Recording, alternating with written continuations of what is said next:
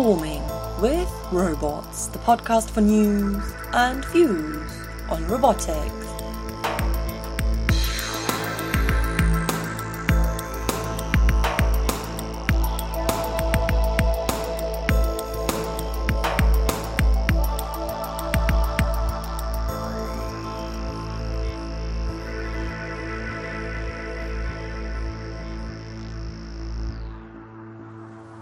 Hello and welcome to the Robots Podcast. My name is Jana, and today's episode will focus on robot swarms and multi-agent systems. One of the main challenges in controlling not just one, but a whole swarm of robots is coordination. Magnus Egerstedt, director of the Georgia Robotics and Intelligent Systems Laboratory, GRITS Lab, at the Georgia Institute of Technology, is working on solving this and other swarm-related challenges. Our interviewer, Andrew Vaziri, caught up with Magnus to talk about his latest research on swarm robotics and interfaces for single-operator control, as well as privacy and security concerns in multi-agent systems. Hi, welcome to Robots Podcast. Hello. Would you introduce yourself? Sure. I'm Magnus Egerstedt, and I'm a swarm robotics professor from Georgia Tech. Could you briefly summarize the research topics that you focus on?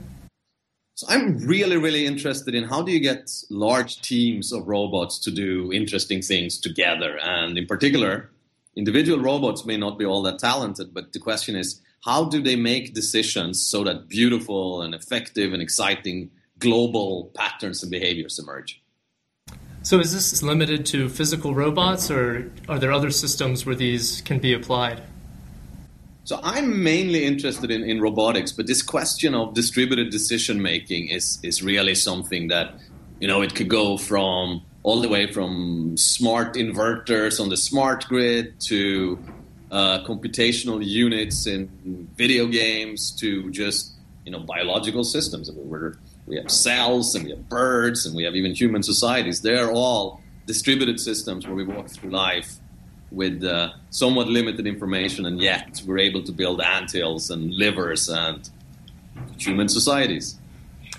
Swarms of robots, distributed systems, these are very complicated things.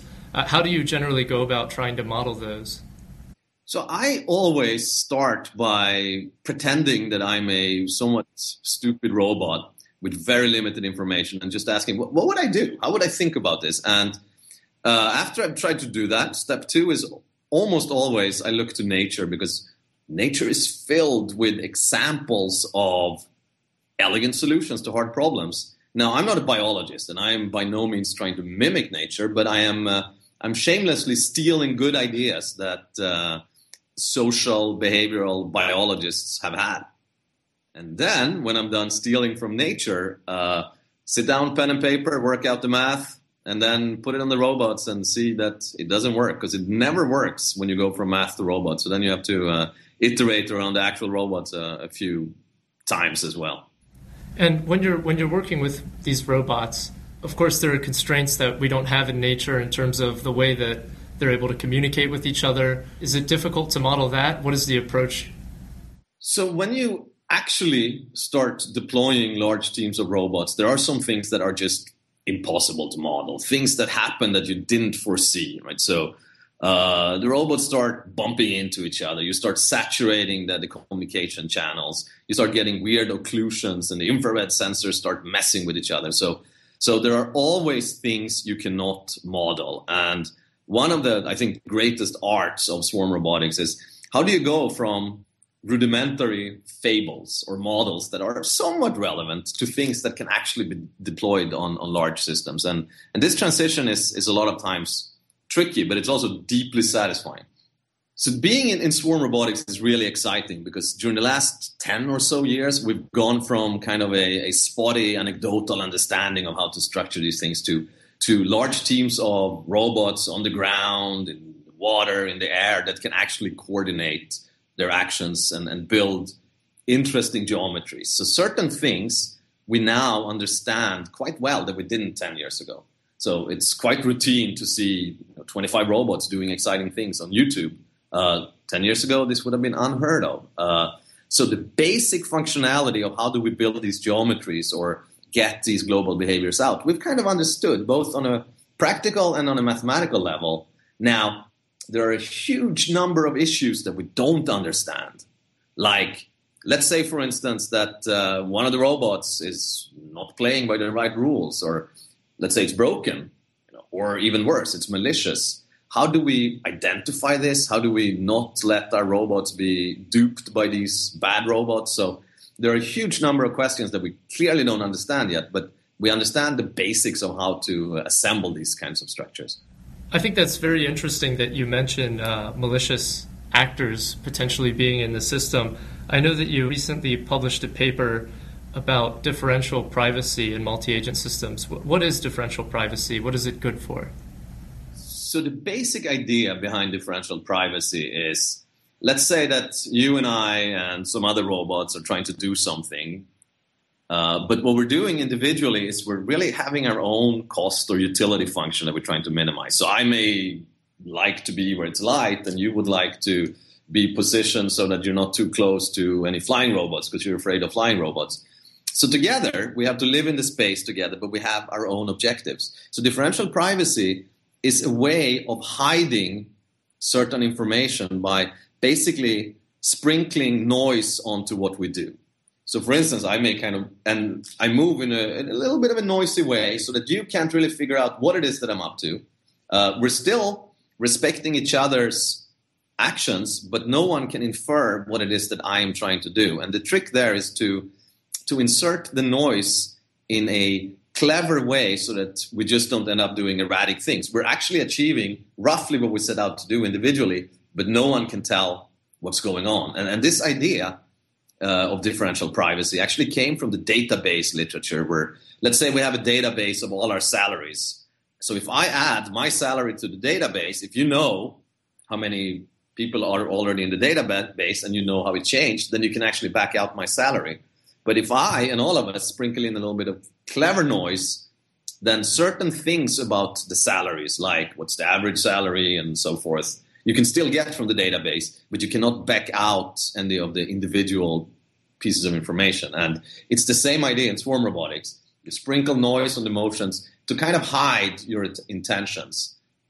This is, in a way, a flip side from the malicious behavior, where you want to be able to detect that here is a robot that somehow isn't playing by the right rules. So they're kind of two sides of the same coin. One is to hide your intentions, and the other is, well, you want to be able to figure out what bad robots are doing. Bad robot. So I think a theme that we've all seen in our local big box stores is that everything wants to be smart these days. Smart grids, smart homes. Is that something that we should maybe take with a grain of salt, given these concerns of being able to peer into these systems and learn something that maybe we shouldn't know? Partially, yes. I think one thing in general when we talk about technology is it's not going to be decoupled from us. And we are going to be users of technology. And we need to, in my mind, build our systems so that, first of all, it respects us as individuals who want to maintain our privacy, for instance, but also so that it's useful. Like, people talk about self-driving cars. We're not going to wake up tomorrow and all of us be sitting in our self-driving cars. This is going to be sneaking up on us, where we really get more and more autonomy in the car, but people are actually engaging with them. And similarly, people are, in my mind, almost always going to be somewhere in the mix when it comes to distributed robotic systems, but also the distributed just gadgets, the Internet of Things, right? People are going to be on the Internet of Things together with the things. So differential privacy could be one way to make the Internet of Things a little bit more private. But I understand, you just mentioned self-driving cars. I know that you've also done research on the other side of the coin, where there are malicious agents actively trying to change or affect what the system does. Now, it sounds like a plot device from a spy movie, but could you tell us a little bit about controlling an enemy unmanned aerial vehicle by exploiting its own safety systems? How did that work?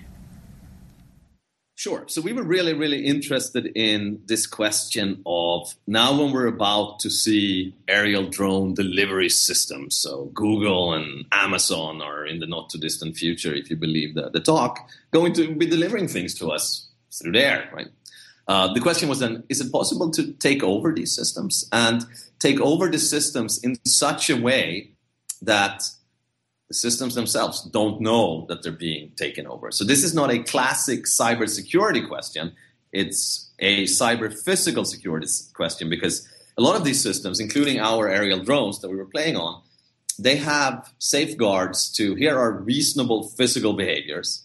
Basically, here is the stuff that is within reason. And as long as we're within reason, we're going to be fine. So our question was, can we hide the malicious intent inside the noise of what is considered reasonable behavior, yet get the systems to ultimately do completely the wrong things? And I don't want to say that we've completely demonstrated that this is the case, but we've certainly demonstrated examples where it is possible to hide and trick the system into thinking that it's doing the right thing, because what we're doing is we're camouflaging the malicious trajectories inside the reasonable and rational behavior. In this particular example, how did you inject that signal? What was the mechanism by which you influenced the aircraft? In my lab, we're not, to be honest, we're not hackers, right? So since we designed the aircraft, we had an error system or a safety system that detected if something was wrong, and then we just wirelessly over the Wi-Fi network injected new signals. And if someone is really, really clever, they could probably build something to detect that this is going on the cybersecurity side. But that was not what we were interested in. We were interested to see is it possible to hide the malicious takeover within the cyber physical security system. This is very similar to the idea behind Stuxnet, right? Where these nuclear centrifuges, control systems were made to believe that they were behaving right not because someone hacked in, but because you made the signals look plausible to the security systems.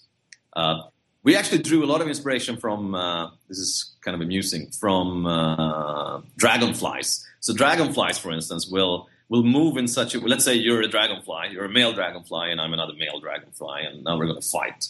What I do is I move in such a way that I have the sun in a straight line behind me, so you can't actually tell really where I am. And then what I do is I go in while making sure that no matter how you move, I'm going to move so that you just see the sun. And then, bam, I'm going to get you, right? And similarly, in control theory, there is this notion of an unobservable subspace, which is, here is things that the trajectory of the system can do that's hidden from the output. And we exploited this by basically restricting our motion to these unobservable modes of the system. So that's very interesting that this adds a whole nother layer. It's not just cyber warfare. It's not that you hacked and you changed the code that was running on the target. It's exactly intact as it was designed by its creator, but you've changed what it observes or what it thinks it observes. So that seems like a very hard thing in general to defend against, to not only take into account the cyber aspects, but also all the ways that things could physically interact. Is there a principled way to make sure that systems aren't vulnerable in this fashion? So we have been looking into this question, and really, I'm going to say that to this point, there isn't truly a principled way, but there are ways in which people have done it. So what we actually call them motion probes. Basically, what it is that the system every now and then does a little somewhat strange maneuver, where it's basically a signature maneuver. You make a little sidestep where the quadcopter makes all of a sudden something that almost resembles a figure eight. And this is unexpected. And if the attacker isn't expecting it, then you can actually excite these previously unobservable modes and say, hey, something is actually not behaving the way it should there. So this is how we are thinking about it. And this also goes back to this question of detecting not malicious takeovers, but malicious agents. If you and I are swarm robots and we're supposed to do something, and if I make a little figure eight, I know what you're supposed to do in response to that if you're one of my people. And if you don't respond right, I can actually detect that, hey, something is at least fishy here. So I'd like to change gears a little bit and ask about something that's high risk, but in a different sense. I recall reading maybe 4 years ago in IEEE Control Systems magazine, there was a little blurb about you, and you wrote about your research philosophy and your research style, that you like to keep a few high-risk, high-payoff topics on the horizon. So I just wanted to ask, what does that mean, a high-risk, high-payoff topic? What does it look like to you? So the wonderful thing about being a professor is that you're largely free to explore things that you find interesting. Now, I have to pay the bills, and I have to, more importantly, make sure that my graduate students get to eat. So I have to do things that are 5 years out that people care about. But I also have the freedom to think about things that I truly am interested in, that are way out there. That if they come to fruition, they're going to be important. But if they don't, chances are they don't. It was no big deal. And I always like to have a few of these questions that I think are fundamentally important and interesting down the line on the back burner. So every now and then I return to them. So right now I have a few. One thing that I'm really fascinated by is this question of human swarm interaction. So let's say you're a person standing there with a joystick surrounded by a million robot mosquitoes, and you want them to do something. What are the right ways to engage with truly large teams of things? That's one thing that I'm truly fascinated by right now.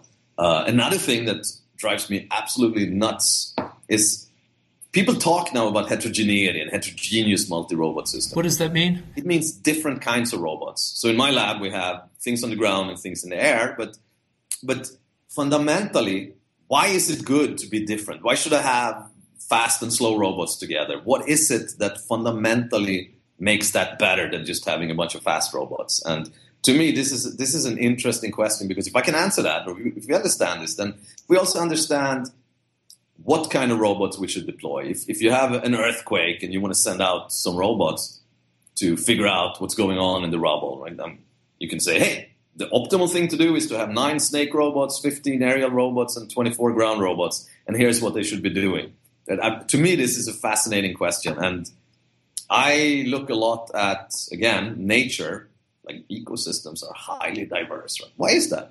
How come hummingbirds live right next to sloths, right? So is there something fundamentally good about that? I recall from some years ago, you mentioned that one of these high-risk areas was human swarm interaction. How has it worked out over the past few years? Were there moments where it seemed dire? First of all, human swarm interaction has now, a few years later, become an acceptable thing to spend your time on, and there are other people engaged in it. And I think we've understood things like, if you have small teams of robots, then an effective way of engaging with them is actually to grab hold of a leader and inject information through the leader. Right? And that works well up to maybe 4 or 5 robots. Then that kind of collapses. And the reason for it is people get really, really bad at imagining what... Let's say that I have 10 robots around me, and I grab one and I shake it, right? How does that propagate through the 10 robots? We just lose track. So, for instance, universities, militaries, companies, we're all hierarchically organized. And I think the reason is we don't know really what happens if we have 250 people that I have to manage at the same time. So then I looked at sheep herding, right, where you're not actually controlling individual sheep. You're kind of pushing things at the boundary with herding dogs.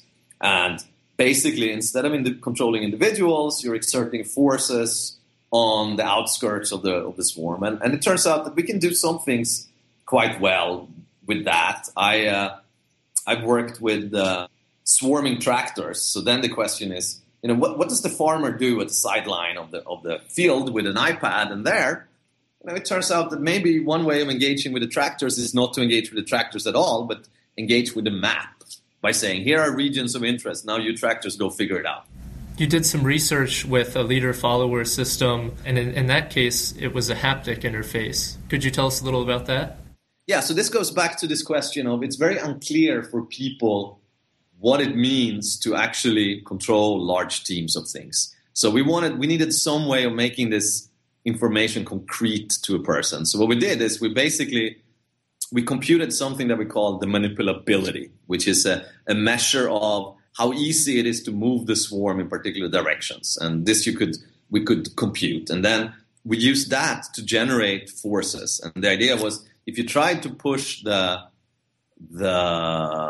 swarm in a direction in which it was hard to move it, then you were experiencing large forces. And it turned out that this was fairly useful. We did user studies and people could solve tasks that were very hard to solve with just a joystick, but with a haptic joystick, they could solve the tasks much more effectively. And this goes back to the question of, what information do you actually need about a large swarm? In this case, it was just force.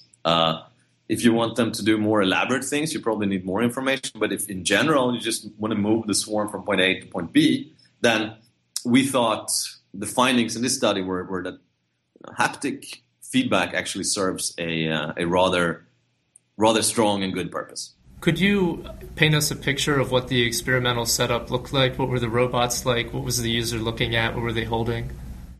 So the user was just holding one of these. They're called Phantom Omni, but it doesn't matter what brand it was. It's a haptic interface. It looks like a little pen connected to a ball, and if you're moving it up or to the side or in, you're experiencing a force depending on what feedback the little haptic force generating ball is giving you. So that was what the user was holding. And then the user was actually standing in the lab looking at, in this case, I believe the number was 10. So we had 10 robots. And the robots were arranged in a particular formation. And what the user could do is select which robot he or she wanted to use as the leader and then drag it in various directions. So you can imagine if you have a long and skinny formation and the leader robot is embedded inside it, in the middle, if you move along the direction of the long and skinny thing, then that's going to be hard because you have to move all these things out of the way and you're experiencing lots of forces. It has what's called low manipulability. If you move it away from the long and skinny direction, then it's easier to get it to kind of meld into a form or shape that follows the leader. So the user was looking at the robots, 10 robots. The user did not know how the robots were organized, but basically tried to get them to go from one point to another point while navigating a little bit of an obstacle course. So no robots were allowed to actually get stuck behind an obstacle or so. So how did you assess if it was being effective, if the person felt like it was a good interface or not?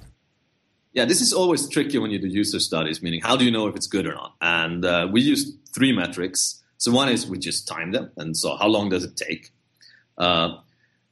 Then we looked at how much did the user have to, objectively speaking, work by actually measuring we summed up the control signals that were sent to the swarm. And then the third thing is we asked them, so basically, did you find this annoying or not? There are more scientific ways of asking that question, but that's basically what it boils down to. What level of stress or engagement or discomfort did you feel when you were doing this? A more advanced interface might be something you alluded to, the farmer by the field with a tablet, and algorithms that were suited to that. Could you tell us a little bit about that? Yeah, so the backdrop to this is rather interesting, that tractors now are actually really advanced pieces of machinery, and they can largely drive themselves. So you put in the GPS of the path, and then they can more or less do this by themselves. And moreover, cornfields are really not that complicated. They're nice and straight. So in terms of the types of environments you're encountering, they're not that complicated. The manufacturing floor is way more complicated. Right? So, or my daughter's bedroom, way more complicated. But the farm field is not that complicated. So this tractor manufacturer came to me and said, you know what? We know how to now make these autonomous, which also means that we really don't need a driver in the tractor, which means that we can make the tractors smaller. And that's good because it has much less environmental impact. You don't have to go back and retill afterwards. So there are all good reasons why small is better, except that it's less effective, right? So now instead of having 1 small tractor, let's have 10 small tractors. But then the question is, but how do you actually engage with these? So they literally came and asked, what should the farmer do? We want to give the farmer an iPad. What should the farmer do? And that was the thing that we got rather excited about. And what did you end up making? What algorithm and what kind of user interface or display? So we ended up going with something that I believe is fundamentally a good idea, which is the farmer should actually not deal with the tractors. What the farmer should deal with is higher level tasks. And in this case, what we had a map of the world, and the farmer could basically outline things that were interesting or things that were urgent or where there were lots of moisture or not lots of moisture, things that basically described, we used what we call density functions to describe areas of interest. And then the robots, they ran what's called a dynamic coverage algorithm, which basically means, okay, let's disperse ourselves in such a way that we cover areas of interest in such a way that we get the same amount of interesting stuff we're in charge of. Technically, this is called a Voronoi partition. So the robots computed a Voronoi partition. And then inside that partition, they did their driving around. And then what the farmer could do is basically move the finger around, and on the fly, dynamically, the robots reconfigure themselves. So we took this, and this is now has nothing to do with tractors anymore, but we have this general way of painting event densities or areas of interest, and then have the robots dynamically respond to that in a distributed manner. Have you received any feedback from either farmers or researchers about some of these advancements? So I have. The number one feedback I got was I did a photo shoot where I was wearing a weird baseball cap and rubber boots in the lab, and people made fun of me because I pretended to be a robot farmer. But more seriously, I mean, people are excited about it. The interesting thing about swarm robotics is that it's coming, and these kinds of environmental surveillance tasks, may it be farming or being out just trying to figure out what's going on in an area. I had a NASA project where we were monitoring effects of climate change down in Antarctica. We actually never ended up going to Antarctica, unfortunately. But there, you deploy robots for fairly long periods of time, and they have to just respond to what's going on in the environment. And there, this kind of way of painting the world at the user level with areas of interest is a very natural thing. Now, if you're flying 2 drones, that's not how to do it. Then you need to actually worry about the individual aircraft. But if you're just kind of interested in covering areas, then this is a really effective way of doing it. And we've had quite a lot of funding from the Air Force Office of Scientific Research to pursue this further, because in a way, it's a very simple way of describing missions that robots can immediately execute. In closing, I just wanted to ask you one kind of philosophical question. Would it be fair to say that you're a fan of soccer? Yes, it would be fair to say that I'm a fan of soccer. In fact, as soon as we're done with this, I'm going to go put on my soccer gear and go play a soccer game for old men. You have to be over 40 to play in the league. So yes. So you must be aware of RoboCup's Robotic Soccer League, and currently they're pitting teams of robots against each other, but their goal is to field a team of robots that beat the World Cup Championship human team by 2050. So I think that shows a high level of optimism in the future of multi-agent teams and in swarm robotics perhaps as well. What do you see the future as? How will we get there?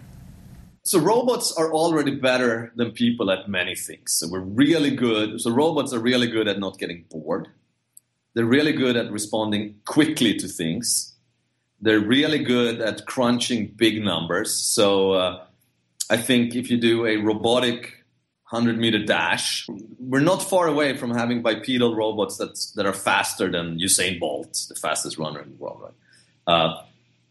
As a soccer player, I mean, if you look at the artistry of Messi, right, we're way, way far away from that. And I think part of that is actually not an algorithmic question. It's where we're lagging right now a lot of times is the actuation and the power supplies, right? So the humanoids of today that are not tethered, they have to schlep very large battery packs with them, and you have if you're lucky, 3 degrees of freedom foot. Messi's foot have many more degrees of freedom, and he's small and agile. Perhaps the World Cup is Mechatronics challenge, but what to you would be the Swarm Robotics coming of age moment where you say that's the goal? That's actually a really good question. So what I think is, to me, what a big part of what's driving me is pure intellectual curiosity. So I think there are deep scientific questions about how do you get truly emergent behaviors out from simple local rules. And what do you mean by an emergent behavior? Like a simple emergent behavior is, how do you send out robots to cover an area where all they're doing is seeing very locally what's going on? A more higher level question is, you have these little neurons and all they're doing is sending spike trains around, and all of a sudden you have conscious human beings, right? So that's a very high level emergent behavior question. But once we understand that, to me, that's a really, really interesting question. And that has repercussions way beyond robotics. So to me, the big question is not how do I get 200 robots to mow my lawn more effectively, even though I think we're going to have teams of robotic lawn mowers, small little guys that are more agile than these big robotic lawn mowers that are out there now. But scientifically understand how we make these distributed decisions. Now, along the way, we're going to have robots on Mars, more than one. We're going to have swarms of robots on Mars. We're going to have robot helpers in hospitals and on the manufacturing floor. These things are indeed coming. But I think ultimately, just like computers are really useful tools, they're only useful in as much as we do useful things with them. And I think people tend to think of robots as, oh my God, we're going to have an army of Terminators, right? And I hope not. I hope we're going to use robots to make our lives better and to get energy and food and to remote locations of the globe. And I hope that we as people will be able to use them as tools for good as opposed to tools for evil, like an army of Terminators, right? A fascinating discussion. Thank you for joining us. You bet. Thank you for having me.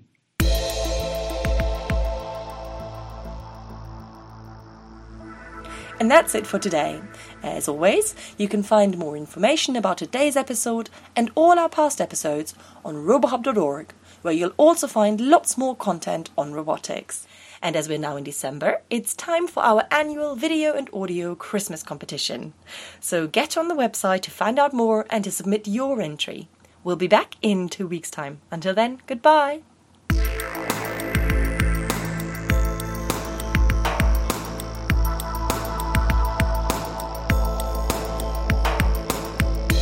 Swarming with Robots, the podcast for news and views on robotics.